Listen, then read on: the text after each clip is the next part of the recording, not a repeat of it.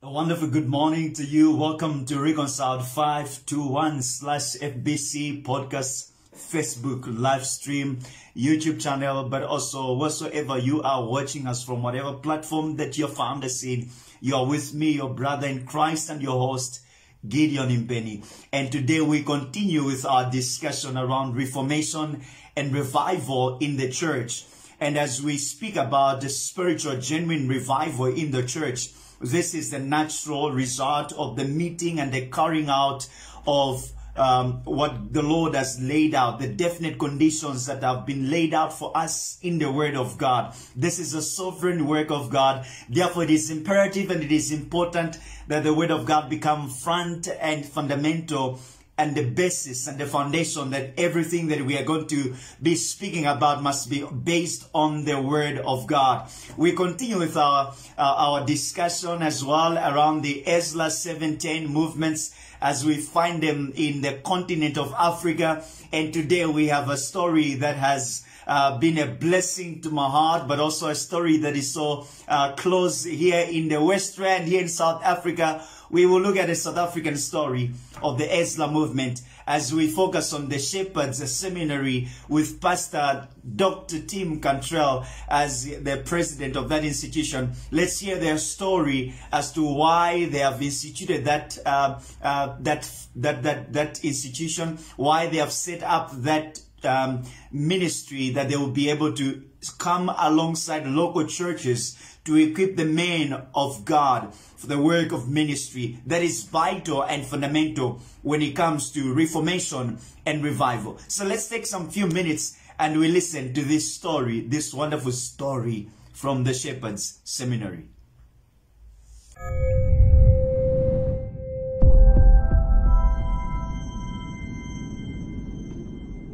We are in dire times spiritually where there is, as Amos prophesied, a famine of hearing the word of the Lord. I think what's alarming is to see more and more churches looking to the culture to define themselves. Pastor wants to be an entertainer. The pastor wants to get the pulpit and talk about something that's relevant for the day and age. Tozer said, were we able to know a leader's theological thoughts, we might be able to accurately predict the future of the church. We're going to live out our beliefs. So until we believe and think biblically, we're not going to live biblically. What that comes down to is better theology, a clearer, better view of God, which comes from a more accurate handling of God's word. It's a great privilege. I cannot think of anything better than equipping man to shepherd the Church of Jesus Christ. We want the best of the academy and we want the best of the local church in one.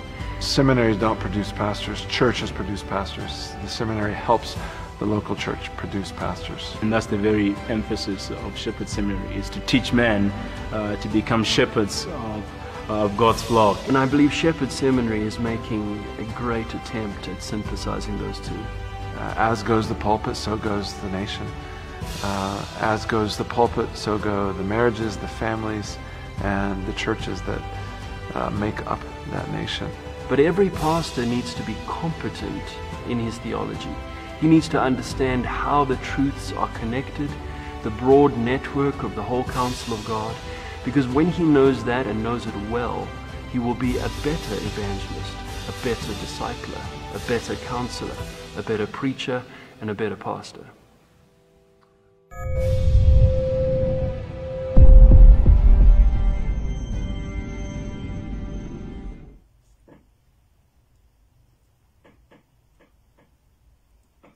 That is a wonderful story there, as we have seen from the Shepherd Seminary. If you're around Johannesburg, but also if you're around Gauteng or whatsoever you are, and you desire to know more, you can visit their website, and you are able to see many details as to what this wonderful institution is all about. And I would encourage you, if you are working and you desire to spend some time devoting yourself to the Word of God, you don't have to be a pastor. You don't have to be an elder in your church.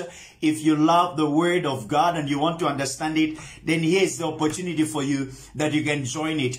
Because as we have been looking at this particular topic of reformation and revival, what you see is that the first requisite for the working in our individual hearts and in our communities of the Holy Spirit is that there has to be a wholehearted and a sincere desire within us that the Holy Spirit would work in our lives, that we wholeheartedly, we assume the attitude of obedience towards God and towards His Word. That's a reality that we need. That's just one requirement, one fundamental prerequisite if we desire to see transformation, if we desire to see a rebuilding of some kind in our lives. There has to be an individual, but also a corporate decision that has to be taken. As such, then we find ourselves once again in the book of Nehemiah. And we are going to see today as Nehemiah goes back and he desires to rebuild the walls of Jerusalem. And you remember that last week we focused on Nehemiah, and as he comes to this particular city, as he calls his people to this particular task, Nehemiah, first and foremost, what we find is that he had to go first and inspect the walls. He came in the city and he went around. We see that in chapter 2. He went to inspect the walls. From verse 9, we are told that he went about the city. He came to the governors of the province of beyond the river, and they gave him the letters. The king gave them letters to go and to be able to inspect the city. He gets the information. Then we see the second thing, there is intercession that we find in chapter 1. That information is passed on to him. The second thing, intercession. He intercedes. He stands on the gap on behalf of his people. But it does not stop there. This man has an intention. He displays that he has an intent. He has displayed great concern for this city. He is not happy to hear as to the state in which the nation of Israel is in at this particular time. And I'm going to come to the vital role and to the importance as to why are these wars important? Why is Nehemiah it may seem as though he's obsessed about this particular issue of rebuilding the walls. We see in chapter 1 that he expressed this great concern, but then he comes to this city, he is given authority, then he goes around to investigate before he actually starts the actual work of rebuilding. But as he goes about to inspect the status of the city, as he goes about in the night, and he went about, he said, I went up in the night by the valley and inspect the wall. Verse 15 tells us, and I turned back and I entered the valley gate, and I returned. And the officials did not know that I was there, and I had gone down, and I had not yet told the Jews, the priests and the nobles and the officials. But what does he see? He says, so I went out. Verse 11 tells us, I went out and I was there 3 days, and I rose in the night and a few men with me. And I told no one what God had put in my heart to do for Jerusalem. There was no animal with me, but the one on which I rode. I went out by night by the valley gate and the dragon spring and to the dung gate, and I inspected the walls of Jerusalem that were broken down and its gates that had been destroyed by fire. That is the state in which the walls of Jerusalem were. As he goes about and he inspects the city, as he goes about and he inspects the walls of Jerusalem, and he finds out that the walls are broken. They are not in a good state that he would expect them to be. And his heart is broken. And he sees here, and he comes in verse 17, then I say to them, you see the trouble we are in, how Jerusalem lies in ruins with its gates burnt. Then he invites his people. He goes on for inspection. Then the second thing we see, there's an invitation. He does this. The inspection is done in such a way that he does it so secretly, if you want to call it. He does it in a manner, in a way that nobody else knows as to what the Lord had laid in his heart. But yet, in times such as this, he realizes to say that this task cannot be accomplished in and by myself. Therefore, he makes this invitation. He calls forth the people of God, and he asks them to come and to rebuild these walls. You see, brothers and sisters, as you look at this, as he inspects, there's this inspection, and he realizes the predicament that the people of God are in. They were in great trouble. He says that. Now, you may wonder to say, well, how significant are these wars? And why must we, in the New Testament context, in the 21st century, what has these wars to do with us, God's people? You see, the book of Nehemiah falls into divisions. As you see it here, there's the reconstruction first, and we are going to see later on that Nehemiah will go on to re-instruction. And the theme of this book is that God fulfills our need for security. God fulfills our need for protection and strength. Ray Stedman would say this. A wall is a very symbolic structure. It is more than just a barrier of stone and mortar. As you walk around the cities, as you walk around the suburbs, even the villages, it is very clear. As you move in the villages, you see in the villages where people would have a fence laid on in their maize field or in their crops. They will set a fence around their crops. Why? They are protecting their crops, that their crops will not be damaged by animals. That's what we see. In the city life, you walk any other city, in any other suburb, in any other township, you find people have set walls. Others, yes, have set walls in order for them not to be in touch with their neighbors, but at core, walls are set in place as a symbol of security. But in these ancient times, a wall was actually a statement. The walls of the city, for example, the walls of the city of Jericho, they symbolize the pride, the arrogance of this godless city. And that is one reason why God chose to put them down with nothing else but the Israelites' faith, by his own invisible power and the people's deafening shout. And as such, then, he wanted to show that the arrogance of Jericho was of no match for the humility of God's people. And that is exactly what you see here, that when God's people align themselves with this limitless power of God himself, and as they walked around, as they moved around the city 7 times, and the walls of the city were broken down. So then what you find in Nehemiah is that the rebuilding of these walls of Jerusalem symbolizes an act all believers should undertake. That God calls each of us to rebuild the walls of our lives. What does that mean? Jerusalem is a symbol of the city of God. Jerusalem is a symbol of God's dwelling place and the center of life for the world.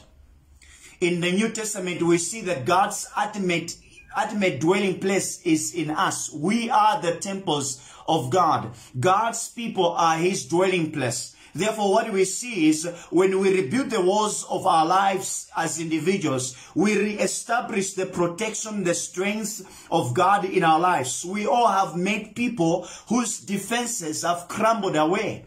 Or we may be there, we are Christians, just like the Jews were, people of God. But yet, there was at this particular time, as Nehemiah would tell you, they were in ruins. And as such, Nehemiah will say and will lament with a passion. And as he inspects the walls, and after inspection, he invites God's people. And this invitation goes to you. Why? You see the trouble we are in. How Jerusalem lies in ruins with its gates burnt. Come, let us build the walls of Jerusalem, that we may no longer suffer delusion. And I told them of the hand of God that has been upon me. He says to them in verse 17, let us rise up and build. So they strengthened their hands for the good work. That's what we need, brothers and sisters. We must rise up. And with the work of the Holy Spirit in us, with the Holy Spirit enabling us, with the grace of God in us, then we need to submit ourselves. That God in His grace would reach out to us, even if you find yourself that everything in your life seems like it's crumbled down. All the defenses in your life seems like they are no longer in check. It seems like all the defenses in your life, they have crumbled down. As you've drifted maybe along into the captivity of alcohol, or maybe you've gone into sin and sexual addictions. Maybe you've gone into drugs, and maybe you've gone into a life that is prayerless. You've gone into a life that is not self-controlled at all. Everything in your life is just loose. Enemies will come, plunder in and go. Sin will come, plunder in and go. And this is exactly, I want you to have that picture in mind. There's that symbolic nature that these wars would actually depict. And what God will do in His grace, He will bring that person out of captivity, and He will work with that person to rebuild the defenses and strength that is needed to resist every temptation that this kind of a person, this kind of a Christian needs. So in the rebuilding mission, this project and this act of revival and reformation, if we want to talk about revival and if we want to talk about reformation in Africa, it actually has to begin where we are. It has to begin with you and me in our own lives. You know, brothers and sisters, we cannot talk about revival if we have not yet submitted ourselves to the Lord Jesus Christ. And here's a warning that Brian Edwards would warn us concerning revival. He says, and I quote, "Let no one start to pray for revival who cannot first honestly and sincerely face this fundamental condition." What is the fundamental condition? That he has come to faith in the Lord Jesus Christ, and he has submitted himself as a slave of the Lord Jesus Christ, and is walking in obedience to the Holy Spirit. Why is that the case? Romans chapter 6 verse 16 and 17 tells us, "Do you not know that if you present yourselves to anyone as obedient slaves, you are slaves of that one whom you obey, either of sin, which leads to death, or of obedience, which leads to righteousness? But thanks be to God that you who were once slaves of sin, you have become obedient from the heart to the standard of teaching to which you were committed." So then the very first act of obedience of any being of God, of any being to God, must consist in repentance and breaking with every known sin. And we are going to come to that. But what you see here, as Nehemiah calls these people to come and to rebuild the temple, what you are going to see in chapter 3, everyone had to take that responsibility upon themselves. Household to household, individuals upon individuals. They had to do that. They had to rebuild the walls in their lives. They had to rebuild the walls in front of them, because they knew that they were the ones who were vulnerable. They knew that if they would not rebuild the walls, then they were the ones who were going to face the attacks. Now, if we speak of revival, if we speak of committing ourselves to the Lord as the Church of Jesus Christ in this hour, if we are speaking of ourselves as the Church of Jesus Christ, that we desire to see a move of God among us, if we desire to see a move of God in our lives, even this time that we are facing right now, this time of lockdown, it is in many ways, you can look at this as the time when God would want to have that personal relationship, personal communion with you and your household, with you by yourself. Because we've played a clown for many days. We've entertained, and we've been so obsessed into entertainment. We've been so obsessed into the show. We've been so obsessed into this mindset of hypocrisy where we do everything to be seen by men. But when it comes to revival, brothers and sisters, revival demands that we submit ourselves fully to the Lord our God. It demands that we start the project of rebuilding our lives. Through the help and through the power of the Holy Spirit, we stand upon the word of God, and we allow the Lord to work in us as He would have us to work. What does this then mean? It simply means this, brothers and sisters.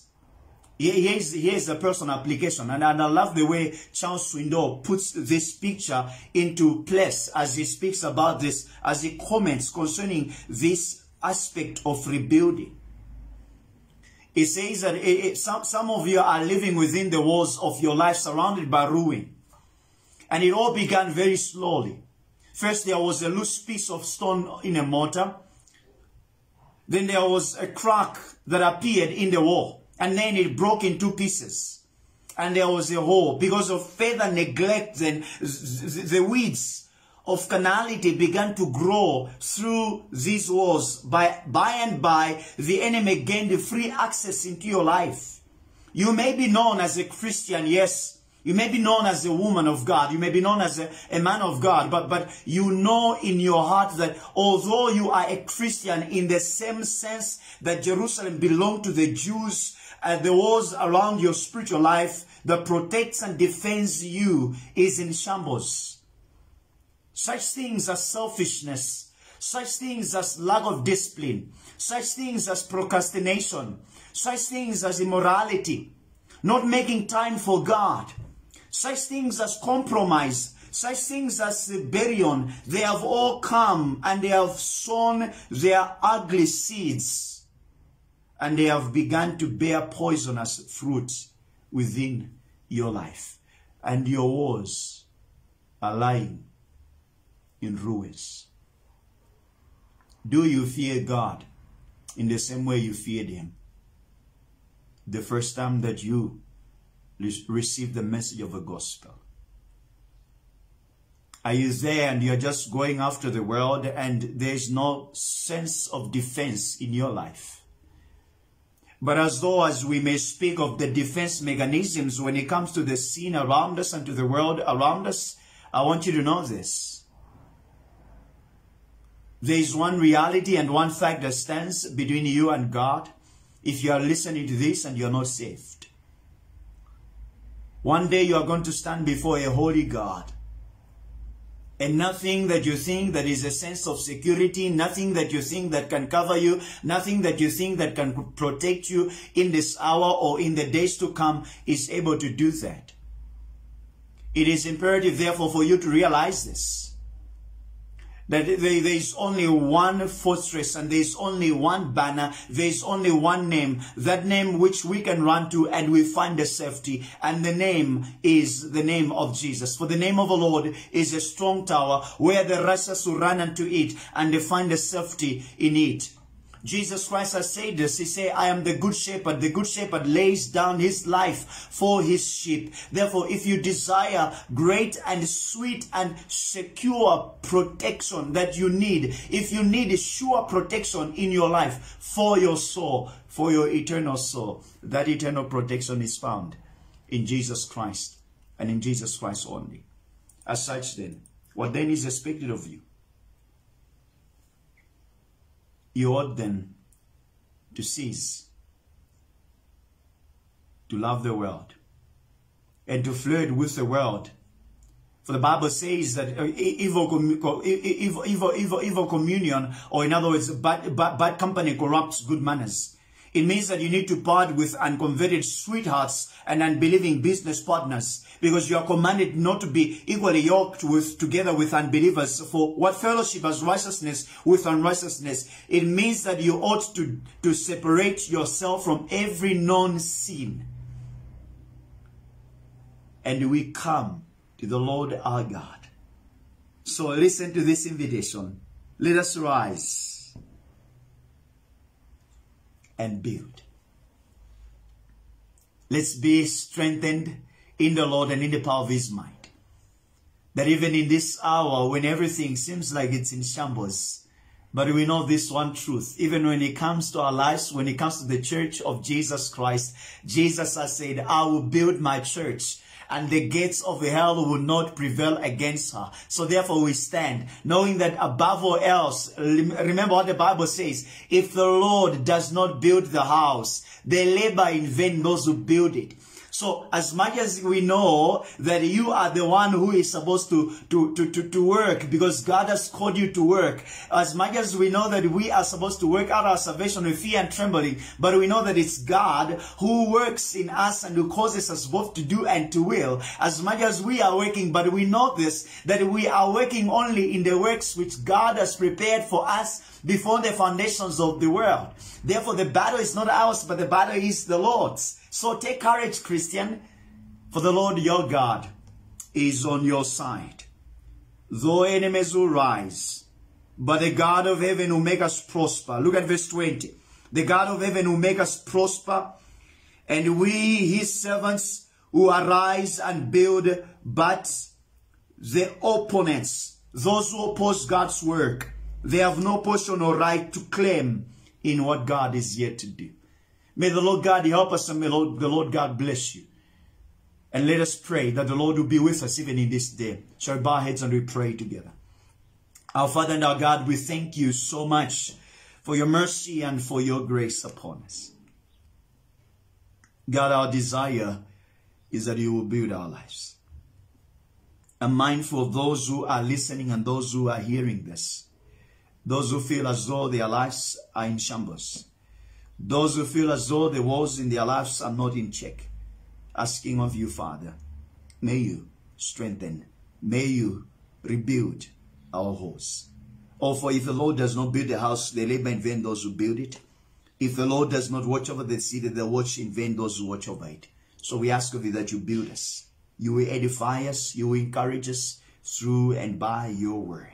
It is for the glory and honor of Jesus, for the good of his church, for the gladness of his bride, the church. We ask and we pray that you will lead us, you will guide us into the paths of righteousness in this day. In Jesus' name, Lord, we pray. May God's people say amen. Thank you very much. It's been a blessing to open God's word with you. Until later, we wish you a blessed day, and may the Lord God be with you. May the Lord rebuild your life. You were with me, your brother in Christ, and your host, Gideon and Penny. Tune in again tomorrow, even as you can go and visit our podcast page, and you can visit also our YouTube channel. Search us, Florida Baptist Church YouTube channel. Subscribe to that page, and you can be able as well to catch up on all the previous episodes. God bless you richly. Thank you very much. Bye.